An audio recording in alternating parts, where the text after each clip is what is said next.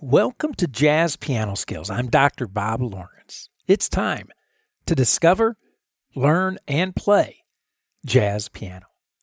Today you are in for an amazing treat. I am joined by jazz legend Dan Hurley. Dan has been a prolific jazz performer, composer, author, and educator throughout his entire illustrious career. Considered a pioneer in jazz education, Dan was recently awarded by the Jazz Education Network, along with Jamie Aebersold, David Baker, and Jerry Coker, the distinction of Legend of Jazz Education. Dan Hurley is the author of many, and I mean many, jazz education books that have been used by teachers and students for decades and will continue to be used by teachers and students for decades to come. Dan Hurley toured the U.S. and Canada with the Stan Kenton Band during Stan's illness. Dan toured the U.S. and Europe with the Clark Terry Quintet and has done extensive recording and show work in Dallas, Miami, New York. Dan has performed with Chris Connor, Mel Torme, Al Jarreau, Pat Metheny, Dave Liebman, Woody Shaw, Kai Winding, Freddie Hubbard, just to name a few. I am so very proud to say that I personally had the privilege and honor to study with Dan at North Texas State University, now the University of North Texas. And I had the amazing blessing to teach with Dan as a colleague while he served on faculty here at the Dallas School of Music. Now, it is my great pleasure and honor to welcome to Jazz Piano Skills, jazz legend, my friend, Dan Hurley. I can't believe I am sitting here with you, jazz performer, jazz author, jazz composer, arranger, educator, jazz legend, Dan Hurley. Dan, welcome to Jazz Piano Skills, man. I am thrilled that you are here. I'm thrilled to be here too, man, because I've known you for a long time as a student at a couple different levels, as a teacher at a couple different levels. Right. And it's exciting to see the good you're doing here. Oh, thank you, man. Yeah, I was thinking about that the other day. 1984. It was 1984 when I came to North Texas. Now, I knew about you long before. I knew you long before you knew me. Because you are the reason I came to North Texas, to come to study jazz. Don't blame me. No. Well, I'm not blaming you, but you are absolutely the reason. So I was kind of reminiscing this week with knowing that you were coming on to be on Jazz Piano Skills. I was kind of reminiscing back to 1984 and you know, thinking about how much has changed since then in music and with technology. I mean, the fact that we're doing this right now. Yeah, the fact that things can be streamed and so forth. It opens up a lot of possibilities. I still don't like it. Right. Right. Kind of old school, right? Yeah. I mean, I'm really old school in that respect. I like to be there to interact with the listeners or the other players. Right. Or, you know. Right. Yeah, you're old school in that sense, but you know, you were always on the cutting edge, man. Back in 1984, 85, 86, when the first Apple Macintosh came out, right? And you started the MIDI lab at the University of North Texas there. Yeah. I mean, that was like cutting edge stuff, right? We were all kind of trying to figure out what the heck is this MIDI stuff and how does all this how does all this work, you know?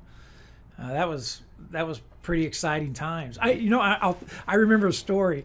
I told you this is 85, you know, and I told you I said to you one day, I said, "Hey man, I made the plunge. I bought a Macintosh," and you said, "Oh wow, which one did you get?" Because there was the Mac Plus, there was the Mac SE, and then I think there was one other one I can't remember. But I said, oh, I got the Mac SE, and you said, the one with the 20 megabyte of memory? And I said, yes. And you said, whoa, man, you'll never outgrow that thing. Yeah, right. Right? Look how different that is today, you know? So it's been amazing. Well, listen, So honored and blessed to have you on Jazz Piano Skills and introduce you to the listeners from around the world. So I thought the best thing to do, and I would love to hear this too, because quite honestly, I know a little bit about your, just a little bit about your background, your childhood and upbringing. So I thought we'd start off by just letting you kind of introduce yourself to the listeners and share with us a little bit of your childhood, how you got into music, how you got into jazz, and how you got into education and so forth. Well, I was born in Quincy, Illinois, and went to elementary school and most of high school there. But when I was young, I was fascinated with the piano. My father was a musician. He was a trombone player and arranger for bands that he played with. Oh, wow. So we had a piano at home. Right. And he didn't play piano, but he used it in his writing. And I loved to mess with it. And they both had so many recordings, both classical music, jazz, all kinds of stuff. So I grew up with a great opportunity to hear a lot of music. And I'd sit at the piano and try to learn the melodies that I liked someone singing or playing, you know. Trial and error, that's all it was, you know. Yeah. And gradually I'd hear a few more bits and pieces, you know. So it was good practice for my ear. No one at that time told me, you know, music is sound and you need to learn how to hear different sounds, you know. Right. But my father exploited me basically and used me like an Aebersold play-along record. This is way before Jamie put out his first play-along record in 1968, I think, or 67. That's amazing. And but I always say there's bad news and good news. The bad news is we didn't have any fake books, so we had to learn tunes off of recordings by ear. The good news is we didn't have any fake books, and we had to learn tunes off of recordings by ear. Right. I didn't realize it at the time, but you know, it was good experience. Right. And then finally, my dad taught me how to play what I call boom chink piano, bass note in the chord, boom chink, boom chink, boom chink, boom chink. And then he'd wail away on top of it, you know. Right. And he showed me all the chords to play for a song, you know, and I just memorized them. Wow. And finally one day I said, Dad, why do I push those notes? He said, well, that's an F6 chord, F-A-C-D, 1, 3, 5, 6. Wow. A big light bulb went on. And then I started figuring out what the other chords I was playing, you know. Right. That was the only theory lesson I ever had in my life. That's amazing, man. Yeah. And I was embarrassed often that I didn't progress faster or as quick as a lot of people I knew. But I didn't have the opportunity to go to jazz camps or to buy a jazz improv book or, you know. Heck, that didn't even exist, did it? No. Right. I mean, it didn't even In fact, exist. In 1974, I had my first book published, which was just a stack of stuff that I gave out to my students. And the guy was wanting to publish a jazz book. And I said, well, you think he'd be interested in this? He said, this is exactly what he's interested in. So that was a book called Jazz Rock Voicings for the Contemporary Keyboard Player. Yes. Still available today. Oh, yeah. Yeah, absolutely. Still available. I've added a few other ones since. Oh, yeah, just a few. But we didn't have play-along records, you know, so I'd just sit and play the melody to a song on a recording. And maybe I'd embellish it a little bit, put in a grace note or, a little extra pickup note, or maybe I'd do something rhythmic with it, you know. Right. Well, I was improvising. I didn't think about it. I mean, I didn't know what I was doing. I was just having fun. And to this day, I remember thinking at one point, I figured that out. Maybe I don't need someone to tell me everything, you know. Correct. And the way I put it is you can lead a horse to water, but you can't make him drink. Right. But what you got to do is make him thirsty. Very good point. Excellent point. And as teachers, I think we have an important role to guide a student's development, but you can't really teach someone to play jazz. Right. They have to practice. They have to listen. No doubt about it, right? You know. They got to get immersed. And so it's been a lot of fun. And in the process of teaching, I learned too, and it got me to thinking that as musicians, I think should really kind of be part teacher and part student our whole lives, because Forever. there's always more to learn. No doubt.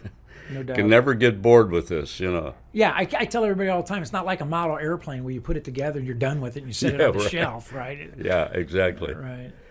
But so I went to my folks when I was, I don't know, 9 or 10 or something like that. Said, could I take piano lessons? Because we had this piano sitting there, and they both knew what life was like for musicians on the road: crummy hotels, awful food, bad late hours, Right, and, you know, right, a lot of right. miles traveling and everything.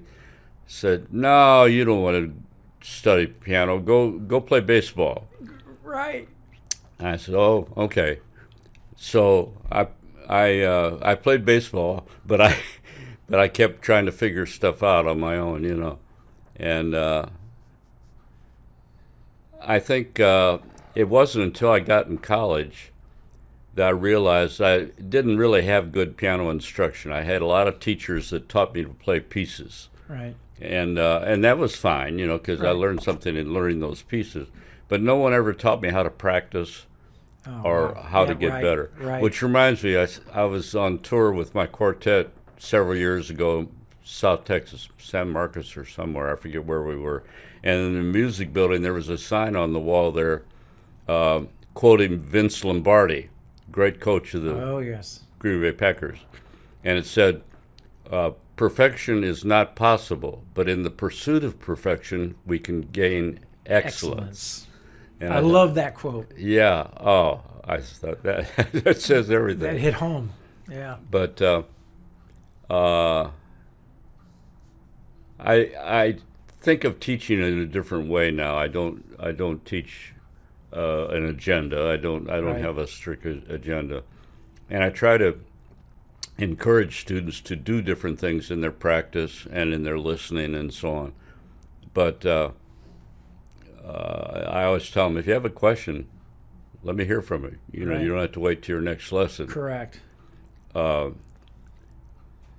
And occasionally I get some good questions. They'll send me a piece of music to look at and explain it to them or something, you know. And the only thing right now these days, it's been a little chaotic because my computer that I had for many years died a couple of months ago. That's a nightmare. and so naturally I lost a lot of stuff. Oh, my gosh. And Right. they salvaged, I think, a lot of what was on the hard drive, but then they dumped it on this other drive, and now I can't find anything. So your Mac Plus finally gave way? Mac Plus finally gave way. So you mentioned Coe College. You know, well, first of all, Quincy, Illinois. I grew up in Rock Island, Illinois. Oh, wow. Just up the Mississippi Yeah, River. yeah, I know. Right? I've been down to Quincy, been through Quincy many, many times. Yeah. Right? And in fact, my high school used to play Quincy all the time in basketball and Yeah, football and yeah. so on. And so I'm from the Quad Cities, Moline. You know, Rich Madison was from that area. I went to high school there actually went to high school with my mom, believe it or not. Really? Yeah, it's really fun. You know, it's kind of funny. When I got to North Texas, my mom gave me a yearbook picture of Rich, and I went to Jack Peterson. I said, "Hey, you know this guy?" And he goes, "Is that Rich?" And I said, "Yeah." And he goes, "I'll give you $100 for that right now," you know, because he wanted that picture to show Rich. So anyway, when you say Quincy, Illinois, man, that's like taking me back to my childhood because I grew up in that area. But Coe College, talk to me about that, because you know, jazz education just wasn't a prominent thing there at that time. So what was happening at Coe College? Were you a music major there at Coe College? Yeah, we had really two majors: music education or performance. Okay. And no one did performance. Everybody were music ed major because Right. they wanted to get a job being able to teach. Right. And, The safe path.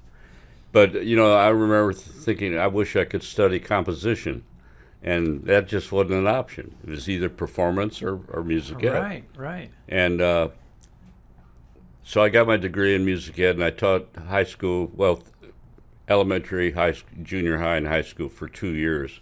And it was great. I had a good time. I enjoyed it. I think I taught the kids something. But I knew I didn't want to do that the rest of my life. Right. So I resigned and went back to grad school, and that was when I also wanted to make a break with the northeast Iowa weather. I was coming home from a job about 2 o'clock in the morning in a blizzard and shoveling under the car. It was something else, right? And I remember saying to my bass player friend that was with me that night, "That's it, man. I'm going south. I don't care where, but I'm going south." But I'd heard about North Texas, and I'd heard about the jazz program there. So I thought, that's where I'm going. Yeah. And great decision. Yeah, it was a great choice. But when I started as a grad student there, I was a music ed major because that's what I'd done before. And the same semester, I took a jazz styles class from Sam Adler, the composer who studied with Paul Hindemith and so on. And I said, "Do you think I could take your styles class?" He said, "Oh, sure, of course you could." I asked him if I could be a composer major, composition major. And I had taken his styles class, so I apparently did okay in that class because he said, "Oh, you're fine. Yeah, we'll do composition." And so that was a great experience. He insists I write at least 8 bars every day, and he'd say, how did he put that? I don't know.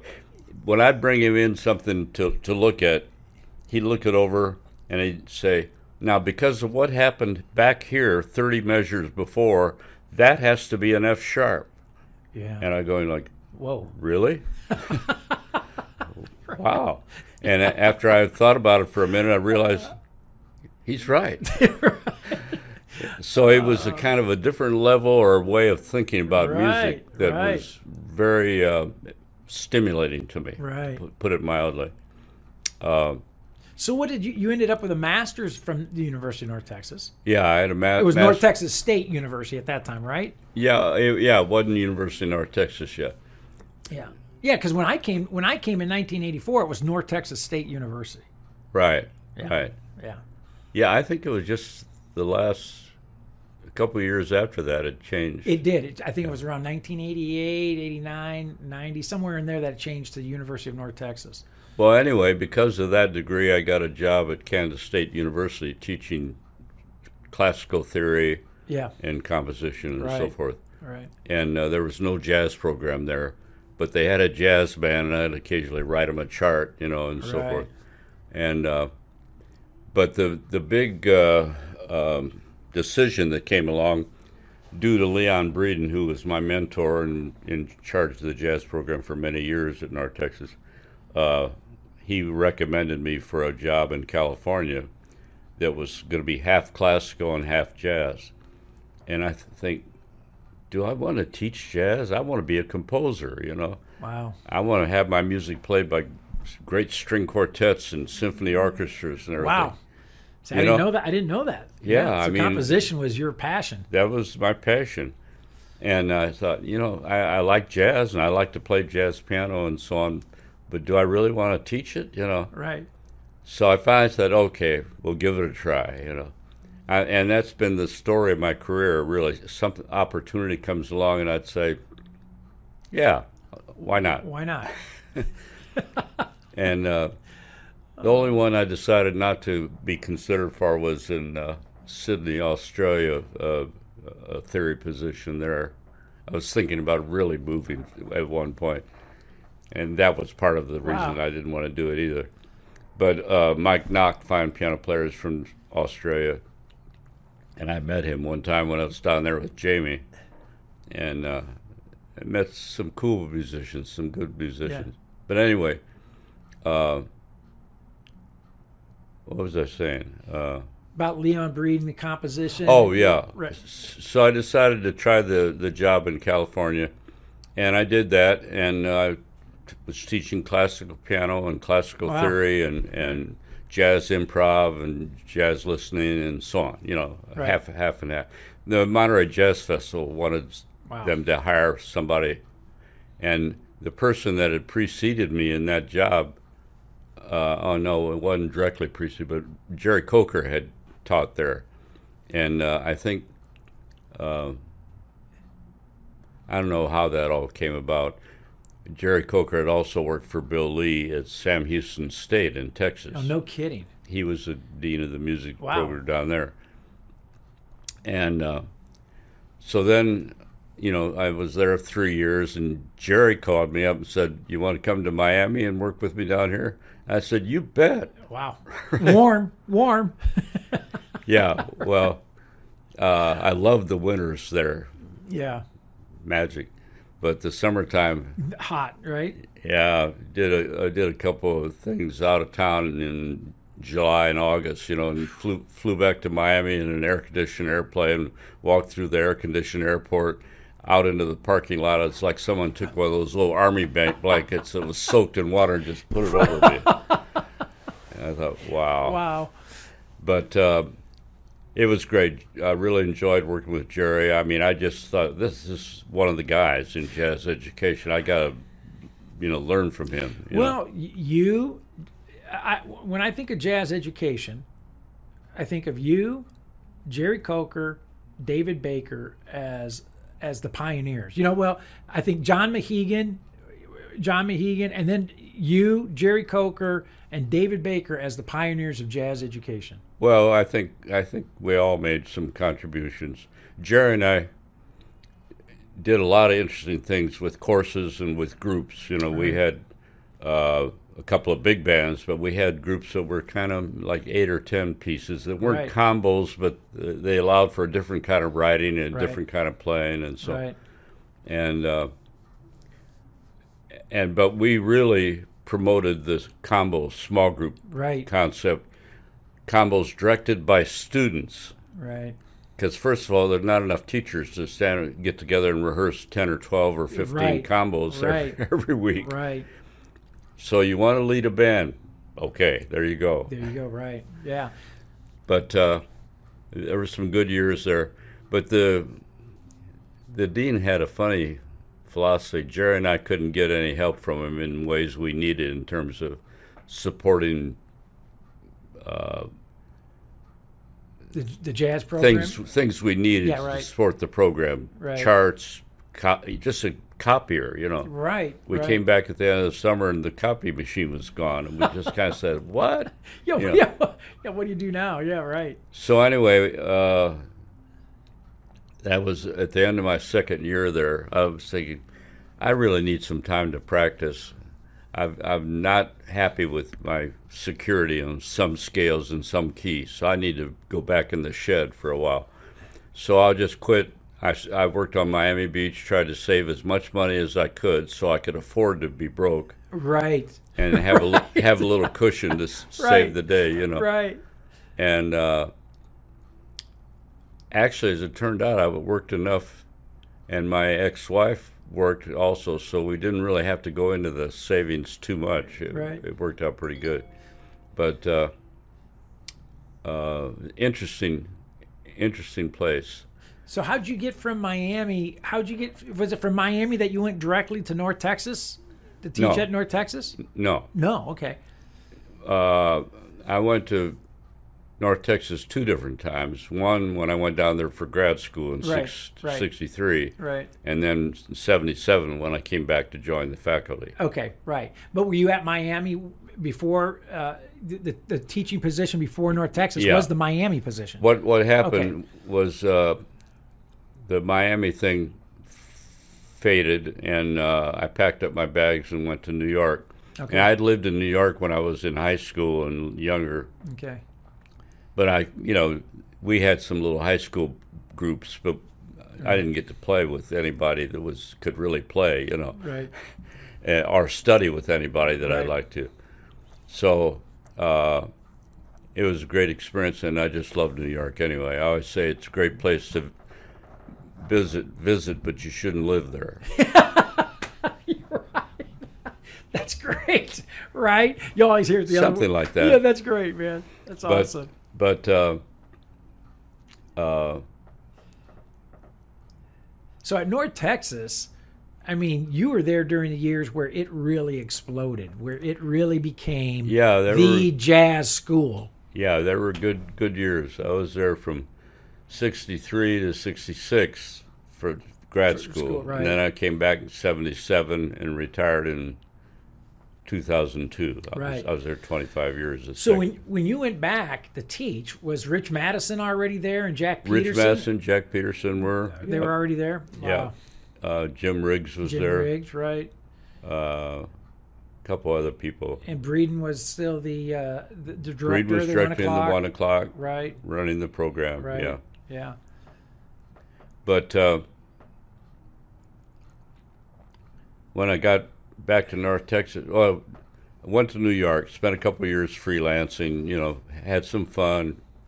While I was there, I did a couple of tours with Clark Terry, one in the States, one overseas. And now, how did you connect with Clark Terry? How did that come about?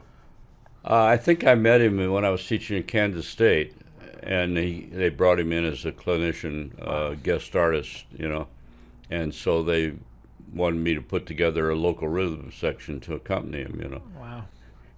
And I remember the first tune we played, which was at a session in the afternoon, wasn't an evening concert. I'm sitting there kind of waiting for a space in his playing to drop a little comma in there, and no space. I'm going, what's going on? And I turn around and I look and I see him breathing in his nose and blowing out the horn, rotary breathing, and I think, oh my gosh, wow. He's phenomenal. But anyway, that was the first time I got to play with him and get acquainted. And then we did a couple of festivals together, other places. Right. And so he called me up for this tour of the States, which was a mini Newport tour. It was like 3 groups on the tour at any time. Wow. And we'd all do one concert, big concert in whatever city we played in. But while we were there, we'd go out to different schools and do clinics and things like that. So he asked me to do that because of that. Wow. And while I was living in Brooklyn, my friend Ed Sof came over one day. We had a little session at the house, and he said, "Hey, you should come out. Clark, we're playing with Clark Saturday night at someplace. You ought to come out and say hello." And I said, "Hey, yeah, that sounds great. I'll do it." So I went out to this hall where they were playing, went backstage, and we were having a real nice talk, just, how you doing, man, and everything. And he says, "Well, you want to play?" Because the piano player hadn't arrived. And he'll go unmentioned. I don't want to slam somebody. Right. But it's suspected that he had a lady. Okay. Yeah, right. But he hadn't arrived. I said, "Well, what are you going to play?" He said, "Oh, you know the tunes." And I said, I hope so. Because Clark never called tunes. He'd play part of something in front. He wouldn't tell you what key. He figured you know the key or you hear the key. Right. So he starts out noodling around and thinks C minor. It's the bridge, The Secret Love. Okay. And away we go. And where you go, right. And so I got through the gig all right. I knew all the tunes and didn't embarrass myself too much. And about 2 weeks later, he called me to go to Europe. Wow. Wow. So I thought, glad I knew the tunes. Glad you knew the tunes. Did you do a little mumbles with him? Did he do mumbles? Oh, he hated to do mumbles. Did he really? Yeah, but overseas, he'd do it in 3 or 4 languages. That's hilarious. Yeah, that's hilarious. He'd do a French mumble and an Italian mumble. Oh, that's hilarious. I never thought about that. Yeah. Oh, that's funny, man. Oh. He was a great cat to work for. Great human being, period. Yes, right. But wonderful sense of humor. And what, didn't he live here in Fort Worth or Dallas? Wasn't he from Texas? No, he's from St. Louis. St. Louis? Okay. But I think he had a girlfriend that lived in Dallas or Fort Worth for a while. Well, yeah, maybe that's what I'm thinking. I think it might be. Yeah. So, okay, well, how about Stan Kenton? You perform with Stan Kenton? Well, I did the summer clinics with the Kenton Band. Okay.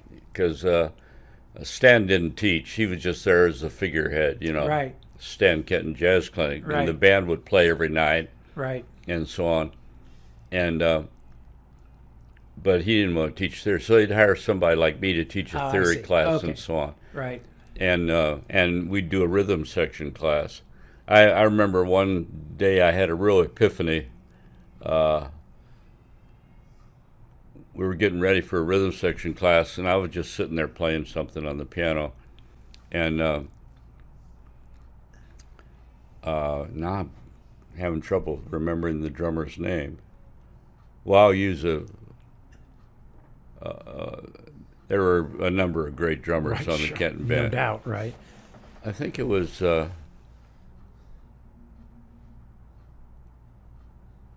John he's from Indiana. It will come to you, man.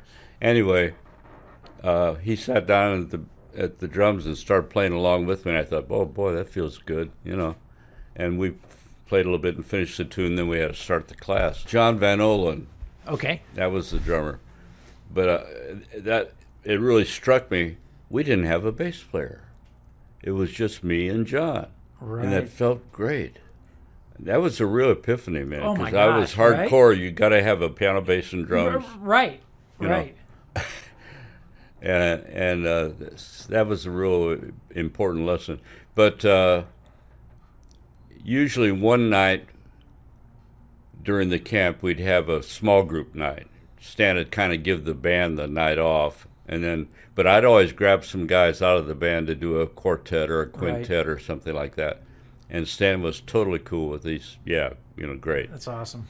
And so Peter Erskine, I remember Peter and I played a free piece, and very creative cat then. I mean, when he was like 18 or something, And but he came kind of fishing for a response or a compliment or something. And I said, Peter, sounded great, man, but don't play everything I do. Because he was just imitating. Right. I said, you have some ideas. Let me hear them. Right. And so ever since then, he said, the guy taught me how to improv. Oh, that's awesome. That's a great story. Yeah. Right. Now, Stan Kenton had a love for North Texas too, right? University of North Texas. Yeah, his whole library went to North Texas. And of course, Kenton Hall, named after Stan Kenton. It's fantastic. So, okay, so between you, I mean, how many books have you written? How many books? Yes. I don't know, several. Well, let me see. I got a list of some here. Jazz Rock Voicings for the Contemporary Keyboard Player. That was the first one that I had published. Scales for Jazz Improvisation.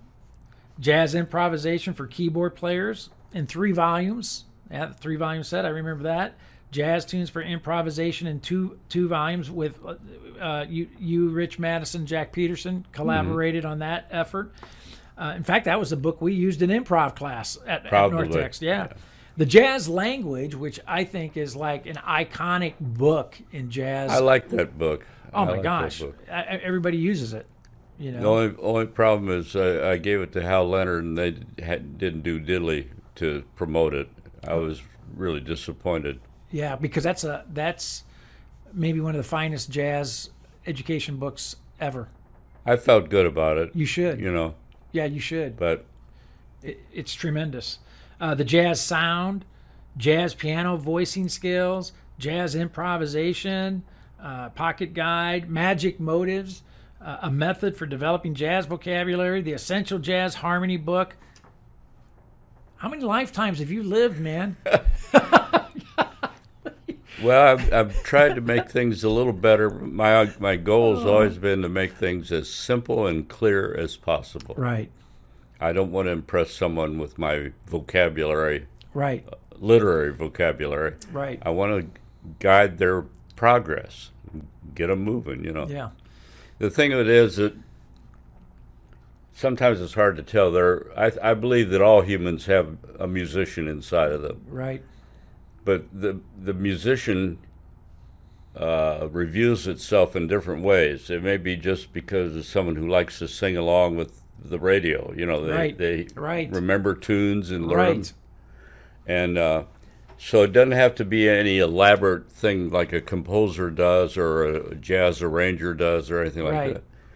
But it's all important. Absolutely. And yeah. So I my main line is students, when I asked them to play the melody to a song, I said, don't play it like you see it in a fake book, all in quarter notes and half notes. Do something with it. Correct. Make it your version of it. Correct.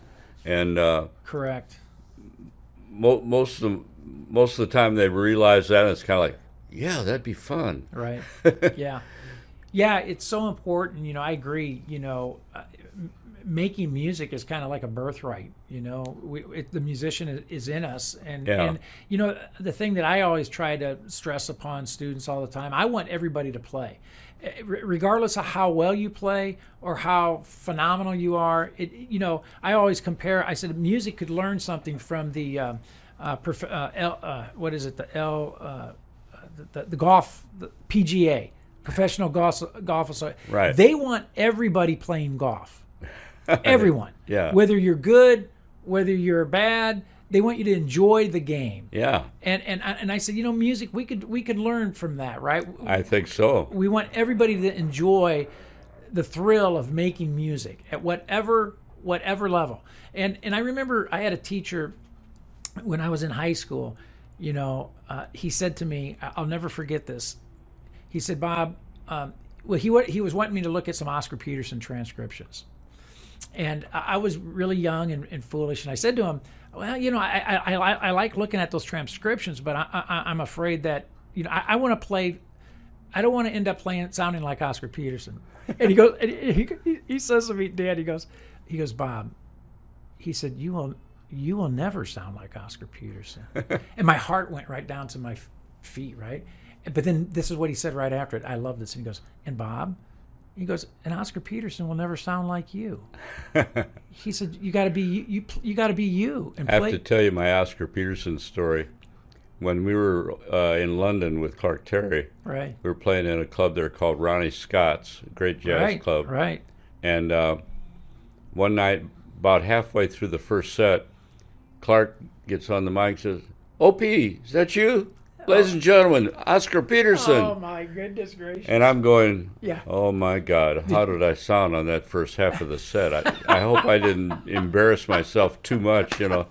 Right. But fortunately, Clark invited him to sit in, so I didn't have to play the rest of the set. Right. Oh, my gosh. And then on the break, I got to meet Oscar, and I said, I've loved your playing for so long, I can't tell you. Thank you. Right. He said, well, I enjoy your work. And I took the use of the word work to be a qualification. It means you're doing okay, but you're working at it.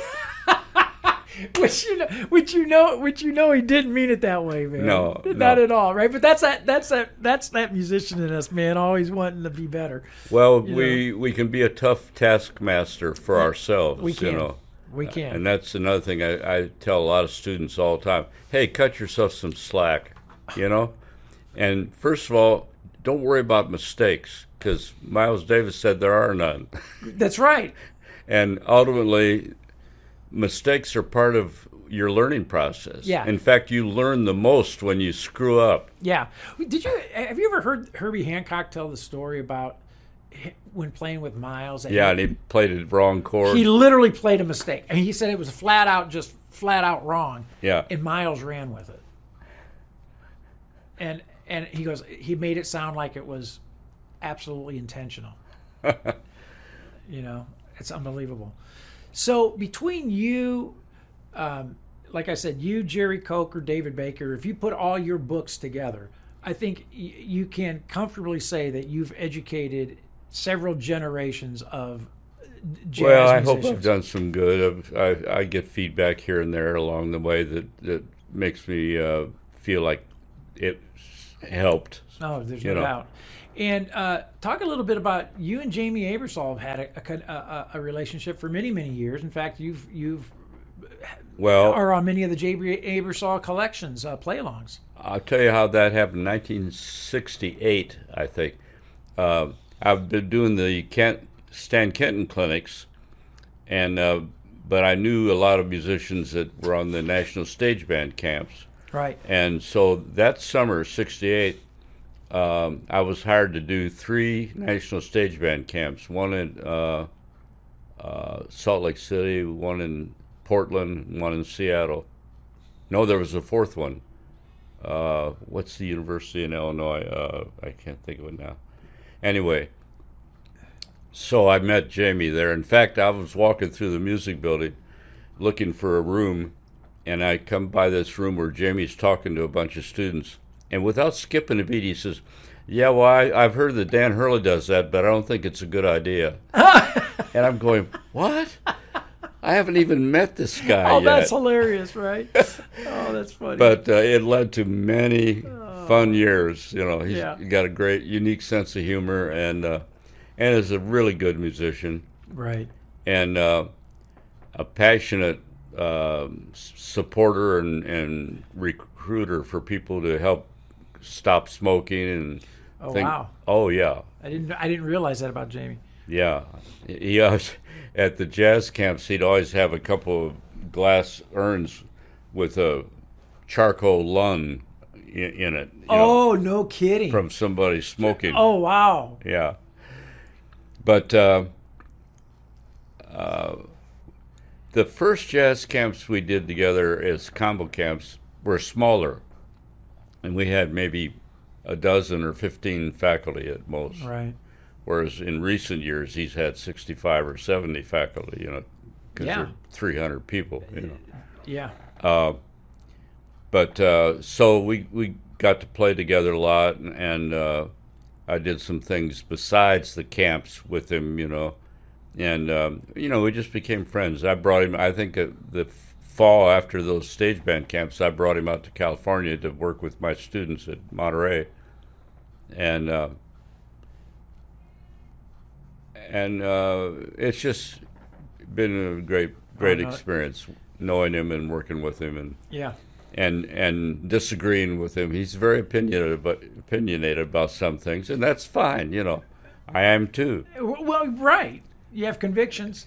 We had a big argument about chord symbols and nomenclature one time, and I recalled going to a panel discussion in Reno at the Reno Jazz Festival one year, where they had a half a dozen great musicians lined up, and they were going to talk about it and decide once and for all what chord symbols we use.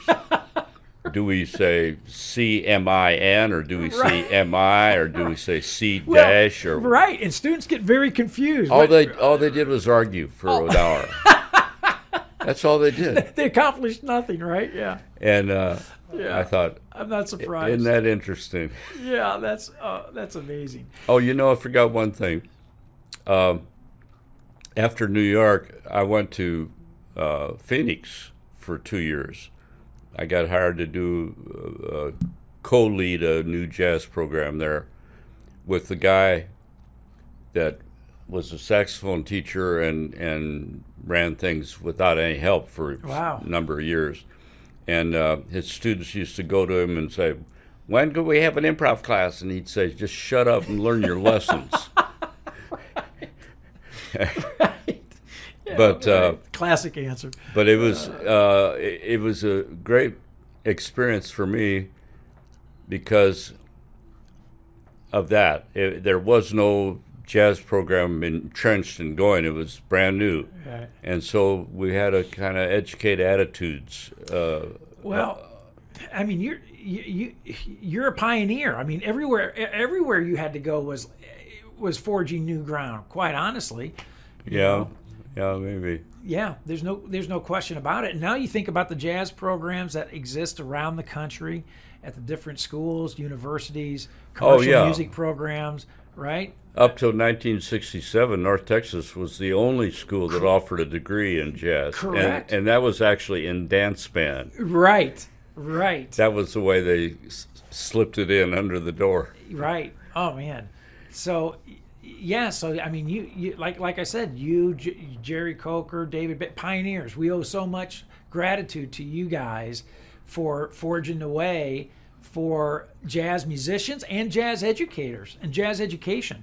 Well, I feel very fortunate to have had the opportunities I had. Although when I was asked to come for an interview by the search committee at North Texas, I remember someone looked at my resume and said, "We see you've been here 2 years and you've been here 3 years." Oh, right. And so on. I know where this is going. And I said, "Well, mainly, if I've seen an opportunity where I feel like I can contribute, I want to Contribute. test it out Right. and see.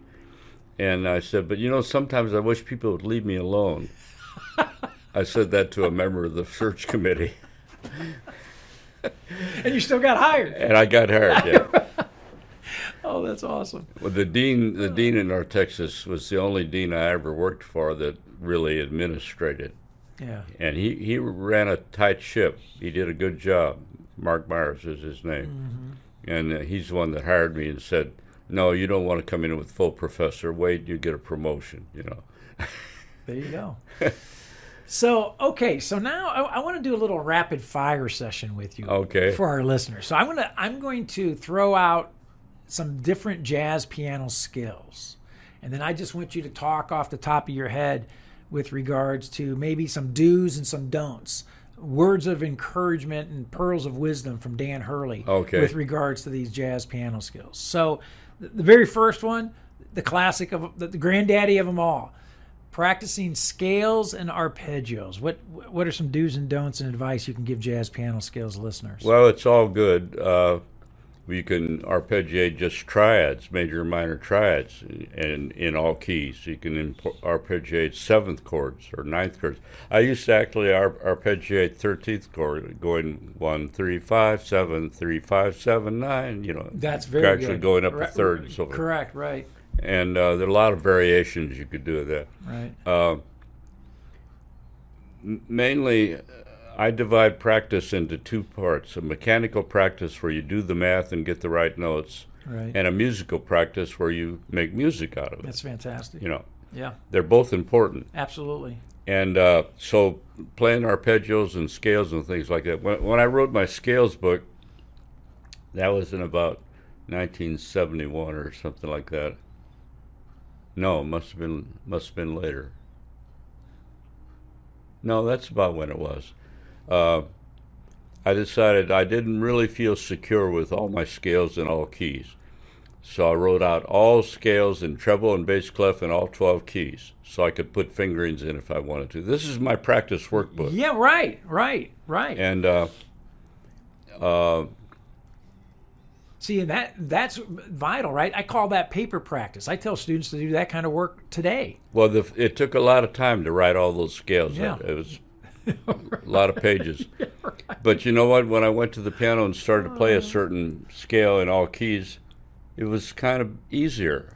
Yeah. Because in the process of writing that scale out, I would visualize it in another way. I mean, we visualize music by seeing an imaginary keyboard in your Right, head, correct. and seeing your hand on the keyboard, or seeing notes Right. on a staff, Correct. or hearing what it sounds like.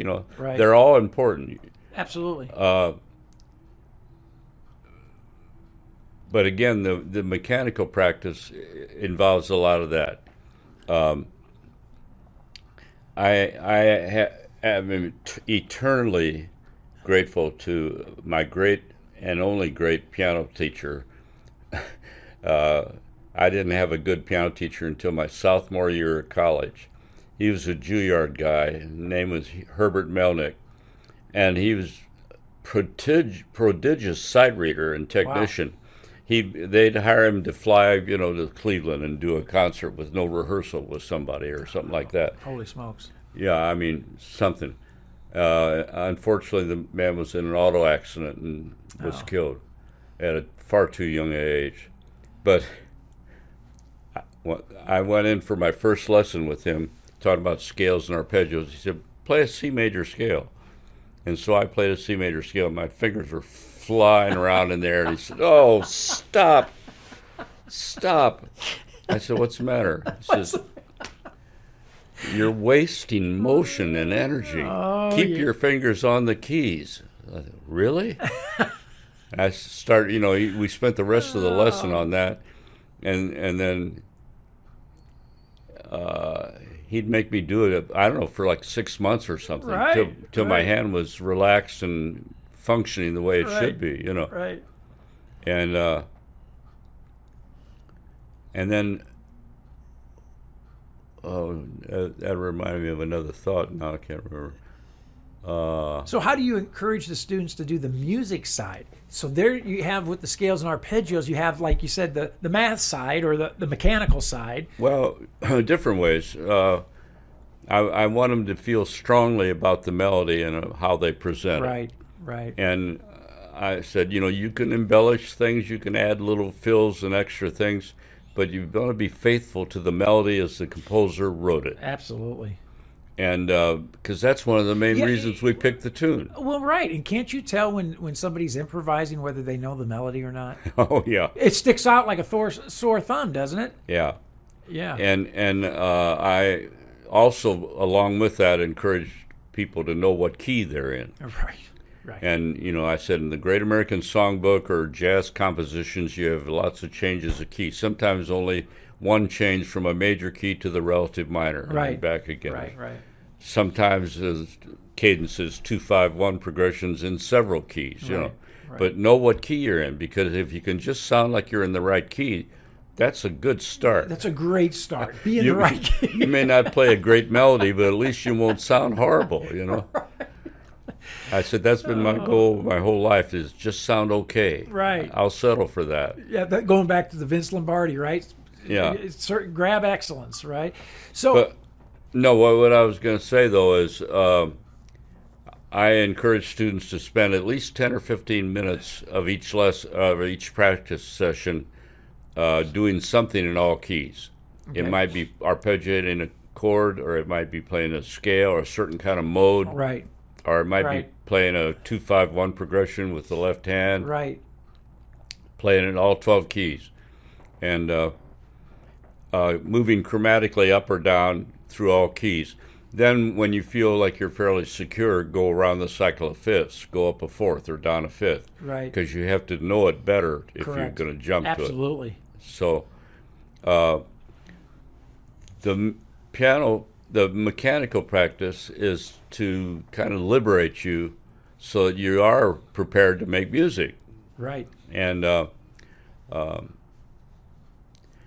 I also like to think about all the times I listen to jazz at the Philharmonic concerts, recordings where there were Norman Granz or somebody like that, and there were maybe 8 or 10 musicians on stage, Right. And how some of the great players really didn't know that much about theory, but they knew what key they were in, and they knew how the melody went. Correct. And so instead of playing the Autumn Leaves going da da da da, they go boop ba doo doo doo be dee. Right. And give their own interpretation of the feeling of it, So, and here related to that, one of the great things about jazz, I think, is it's a very personal music. No doubt. In classical music, we know the cliches and the typical kinds of elements that we find in the music of Mozart or Beethoven or Chopin or whoever. And so we can turn on the radio and say, oh, that's Chopin, Right. Or that's, Mahler or whatever. Well, in jazz, it's more personal. And we can say, yeah, that's jazz, or that's country music, or that's classical. Right. But in a personal way, we recognize the cliches or the favorite licks. Right. And we say, oh, that's Tommy Flanagan, or that's Herbie Hancock. Right. Very good point. Yeah. And very good point.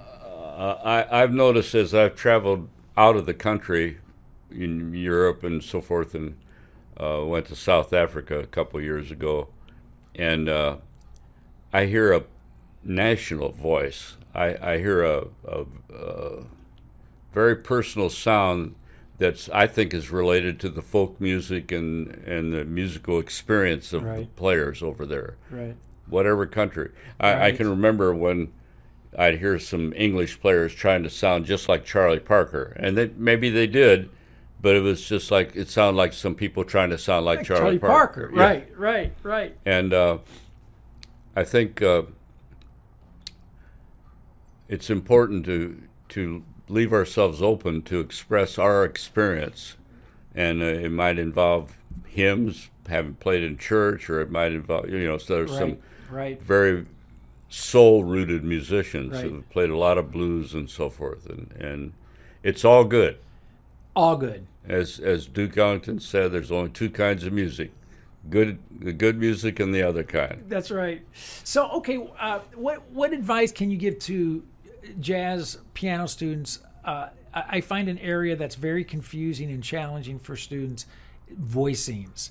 Voicings, if they don't have a real strong approach to studying voicings, it can become like fishing line real quick, get tangled up really quickly, and run down some blind alleys. So what advice can you give the listeners on how to approach the best ways to approach getting some really good jazz voicings under their fingers? Well, start with the idea that the important tones in any chord are the third and seventh. They reveal whether it's major or minor, whether it's dominant or major, and so forth. And so important tones, extensions like 9, 11, 13, alterations, sharp 5, sharp 9, whatever. Any alterations or extensions are important in describing the sound. Now, as far as voicings, there's a lot of systems and ways of going about it. I like the thing that I've been using the last few years called magic voicings. Right. Where if you play an E flat, G, A, D, below middle C with your right hand and try putting different bass notes with that. You can put a C with it, you can put an F with it, you can put a B with it, you can put an E flat with it, you can put an A with it. Right. Very versatile. And that's not the only possibility. But there are many voicings that are very versatile, like two open fourths, for instance, a fourth stacked on another fourth. That could be a dominant chord, it could be a major chord, it could be a half diminished. Right. So it's a lot about vocabulary. Voicing vocabulary is going to involve. Well, if you ask me to say what is jazz harmony in 25 words or less, well, it's chords with extensions or alterations and tensions in them. So, for instance, when we have a voicing like E, G, A, D, we've got a tension between G and A, because they're a step apart. And those tensions add to the color and the flavor of jazz harmony. Right. In that we don't normally want to play just triads. Right. There are spots where triads are brilliant. I remember George Shearing telling me one his group played a concert at college I was going to in Iowa, and we had a friend in common or something. Long story short, he winds up at our house after the concert waiting to catch our train at 4 o'clock in the morning. Oh my gosh. But it was a great hang, No doubt, right? First of all, he loved to tell jokes. He had great jokes. But Dan's a piano player. Oh, yeah, great, thanks. Shut up, Mom. And so George very kindly says, "What, would you like to play something?" Oh, so I said, "Okay." So I sat down and I played a ballad, and I ended on a kind of colorful chord with a sharp 11 and a 13th and so on. And he got up and walked over to the piano, of course, blind. Right. He says, "Well, that was very nice, and I like the chord you landed on. It was attractive." He said, "But we must never lose sight of the beauty of the triad." Wow. And I'm thinking, triad? Huh? Wow. This is jazz. Aren't we supposed to have all those extensions? Yeah, right. And then he started playing Mozart and Haydn and Bach. And I'm going like, what? Wow. I guess I better take that stuff more seriously. Wow. Yeah, right? Yeah, I mean, it just knocked me off my feet, Right, yeah. And he's so right. But as far as harmony or scales or other, that's all in the mechanical department. You do the math, learn the notes, Right. But, if you got a voicing for a dominant chord that you like, or say a minor chord, I call one voicing that I like the I Feel Pretty voicing. Because it goes, I feel pretty. Right. Da-da-da-dee. Right. So if I play G, B, C, E on an A minor 7, I've got the G and the C. I've got the third and the seventh. I've got a tension between B and C. Right. So that voicing is really good. That's why I call attention to it a lot. Right. I feel pretty. Oh my gosh. But I try to encourage students to separate out problems. Try to look at a tune, identify the problems, and solve them. Correct. The problem might just be the key. You haven't played in that key that much, so you need to play scales and chords, Right. diatonic seventh chords in the Right. key, and so on. Right. Get familiar with the key. It might be certain kind of modes are required that you normally Right. don't use. Certain sounds. Whatever.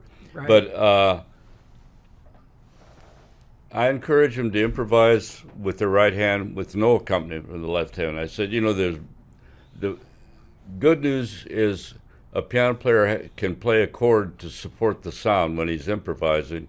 The bad news is a piano player can play a chord to support the sound, and the melodic line may not be doing it. Correct. So Right. I encourage them to practice just right-handed Right. alone, playing melodies, and see if you can hear the harmony and you're getting emphasis on the important notes. So important, right? To sit there and pretend you're a trumpet player, pretend you're a sax player, Yeah. and play lines like a trumpet player would approach them, Exactly. and breathe like a horn player would breathe, right? That's why I tell students all the time. We got I'll use your line, right? The good news is on the piano we don't have to breathe. We can play long lines. Yeah, right. The bad news is We don't we have to breathe. So yeah. So we've talked about some scales, arpeggios, some voicings. How about rhythm? The development of rhythmic vocabulary, rhythmic ideas. I find students struggle a lot with rhythm development. Being able to play quarter notes and eighth notes and swing. Well, I think that's where listening becomes an important element.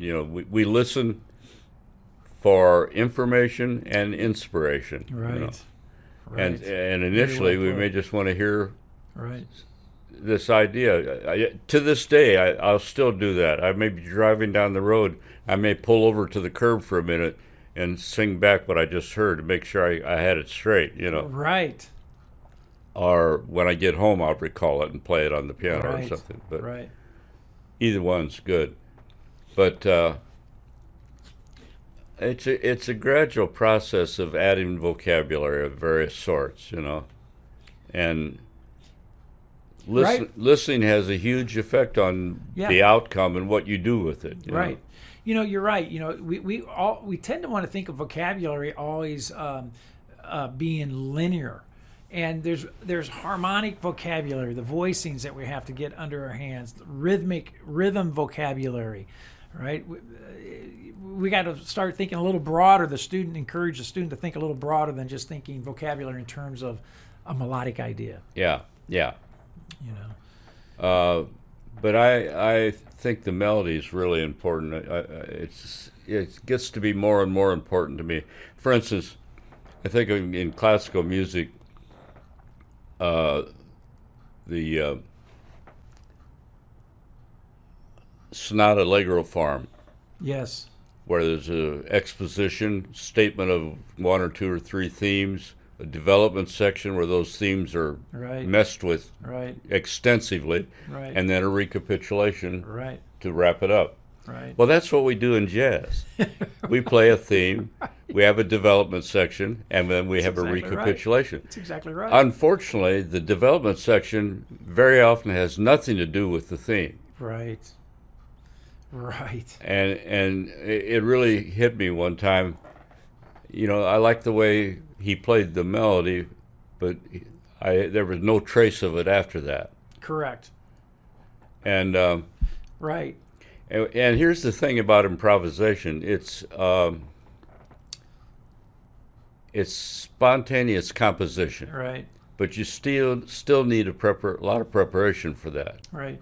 When we improvise, I think we rely heavily on learned information. Correct. And I learned that the hard way. I have favorite licks I like to play. Right. And I'd say, I play that all the time. I got to stop playing that lick. That's no good. Right. And then I started hearing great players play the same idea a half a dozen times in a solo. In the same solo. Yeah. In the same solo. And I think well, he must like that idea. I guess it's okay to repeat it. Well, and along those same lines, going back to what George Shearing said to you, I remember doing a transcription of a Red Garland transcription and discovering that he kept repeating this triadic idea. And I kept thinking, I must be hearing that wrong. It can't be a triad, and it can't be the same thing repeated because it sounds way too hip. And come to find out, no, I'm not hearing that wrong. Yeah, it's the rhythm. Right. It's correct. It's absolutely correct. So, yeah, that's fascinating. I remember in one of our back in the '80s, in one of our jazz small group forums. Remember the small group forums? Yeah. You know that we used to have, I think, on Friday afternoons where right. you'd come in the Someone Kenton Hall. played. Right. And I remember you said to somebody one time, and it's stuck with me ever since because I know your passion for melody, right? And somebody got done playing, and you said, "Look, you know, if I can't remember the tune." It might have been Stella by Starlight or some classic tune that everybody would play. And you said, look, if you want to play Stella, play Stella. But if you want to write your own tune, then write your own tune. Because what you just got done playing after you played the head of Stella didn't even sound like Stella. So, it's stuck with me ever since, all those years. I've really been trying to improve my improvisation the last 8 or 10 years, I would say. And I find it gets a little easier if I don't overreach. Right. You don't have to create a whole earth-shaking experience when you're improvising. Right. You can just play another melody. But I can remember times on concerts when I'd play some tune, play the melody, and then kind of get there to the end of the chorus and think, can I play anything as good as the melody? Let's give it a try, you know. Right. And that's why I found myself recalling bits and pieces of the melody and trying to build off of that, you know. Right. It's like a matter of interpretation how we account for things, right? You know. Yeah. Yeah, you had another great line at one of those classes. I remember you said to somebody, I really love your ideas. I really love all your ideas. But I don't need to hear them all in one song. I remember one trumpet player who played and afterwards I felt bad about it, but it just came out. I couldn't seem to stop it. I said, you know, you're like a butterfly flitting around the changes, but you never land on any. Yeah. Well. But you know the good thing was, a year or two later, he was landing on them. Yeah, right. See, you know that back then in those classes back in the '80s and that, and I look at those years so fondly. Man, that was a great time. I miss them quite honestly. But you know, you guys were tough. You know, you, Rich, Jack, but we all learned a ton, man. If you didn't take that approach, I don't think we would have developed like players like we had. Well, another thing I feel very lucky about is being associated with Jamie Aebersold and Jerry Coker and David Baker and so on, because those guys told the truth. Right. And we all understood that it was in a loving way and because we cared about helping. Oh my gosh. You know. Now, I'm not just trying to put you down here. I'm just trying to wake you up. Yeah. I remember Rich in an improv class, we were playing What Is This Thing Called Love? And the trombone player in the back kept playing a D natural on that G minor 7 flat 5. And Rich goes, whoa! He let it slide the first time. I think he even let it slide the second time. Then he slammed the brakes on and he asked this trombone player, he said, why do you insist on playing a D natural on that half diminished chord? And the trombone kid said, because that's the way I heard it. And Rich goes, well, then you need to pack up your bags and hit the road, because he goes, you only have one question to answer here. Do you want to sound like a professional or don't you? And if you don't, hit the road. That was right in class. And then Dan, then he starts the band back up and he points over to me to take my solo. I was playing octaves D flats. I was going like this. I was going to make sure I play that half diminished correct, right? And Rich looked over and he went like this. But those were tough. You guys told the truth. Well, that's the thing, and there's a way to be honest and not be scathing. Correct. That's the challenge for an educator, is to be honest and tell the truth, but do it in a loving way. Right. In supportive, encouraging way. So, well, you've done that for many, many years, and I can't begin to thank you enough. Oh. Not just for me, but on behalf of literally, and you know this, everybody who's went through the North Texas program and influenced by you and influenced by your teaching and all the books and materials that you have put together for students to learn for many, many years. So, on behalf of the entire jazz world, man, thank you. For everything. You're welcome, Jazz World. Thank you for all the great music. All right, so Dan Hurley website. Everybody can check out Dan. He's DanHurley.com. DanHurley.com. Go check it out. All his books are listed there. His materials where you can purchase it. You're doing lessons online too still? Yeah, a few. I'm not really wanting to fill up my days too much. Too much, right? Well, so, and then, but check out his website, do a Google search for Dan, check out all the wonderful things he's done, not just recently, but throughout his entire life. Dan? Yeah, look on the books page down at the bottom where it says Jazz Hints. There's a bunch of free stuff there. Oh, fantastic. On scales and voicings and all kinds of stuff. Fantastic. Dan, thank you. You're welcome. Thank you for having me on this. It's been a pleasure. Thank you. Okay, man.